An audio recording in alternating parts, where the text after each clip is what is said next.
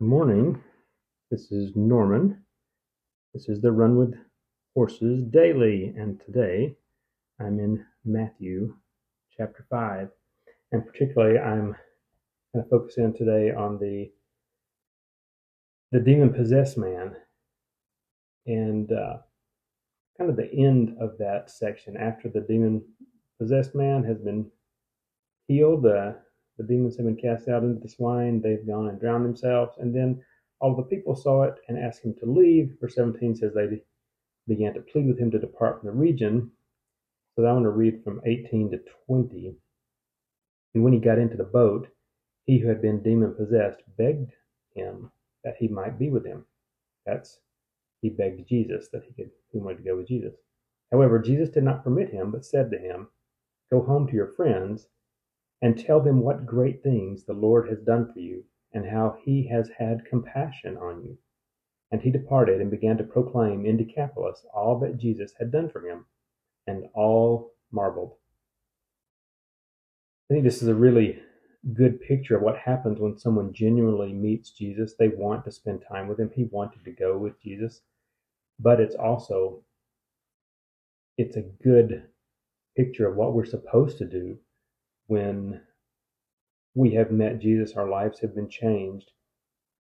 Jesus tells them, go home, go back to your friends, to the people who know them, and tell them what great things the Lord has done for you. I mean, this is really the point that I honed in on today. You know, our greatest testimony, our greatest witness is our own story. There are people who are really good at apologetics and enjoy studying apologetics and enjoy those discussions. And some people feel like they have to do that. But I think there's a place for that. But this is the core. This is the uh, place where witness starts. It's with your story. And you don't have to convince someone. I think one reason that many people are afraid of the whole idea of evangelism is because they see it as I have to go out and convince someone of something. And that's not what we're talking about here. You don't have to convince someone, you just tell them what great things God has done for you. Um, you tell them your story. And that's not something that people can argue with. I know that people do dismiss it sometimes. So, well, that's your story, and everybody's different. And there are people who are still not going to accept that and still not be interested. But at its simplest, telling the good news, the gospel, is simply telling someone else your story. These these are the things that God has done in my life and how God has shown compassion on me. This is how God has changed me. This is how God continually directs me and is growing me. So it's two things. I think maybe sometimes this is why we struggle.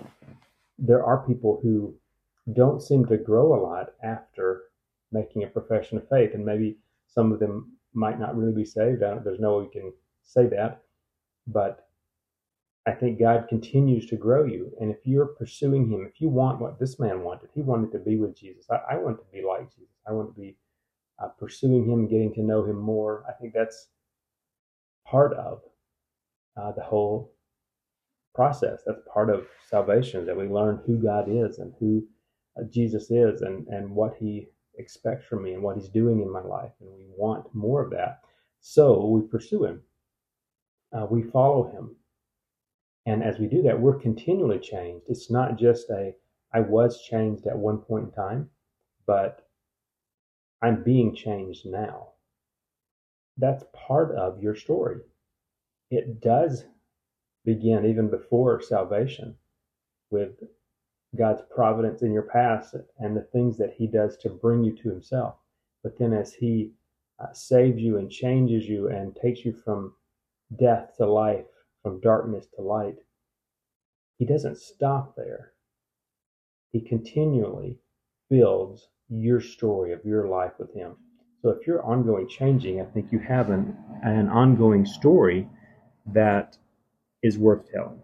So go tell yours to somebody today and have a great day.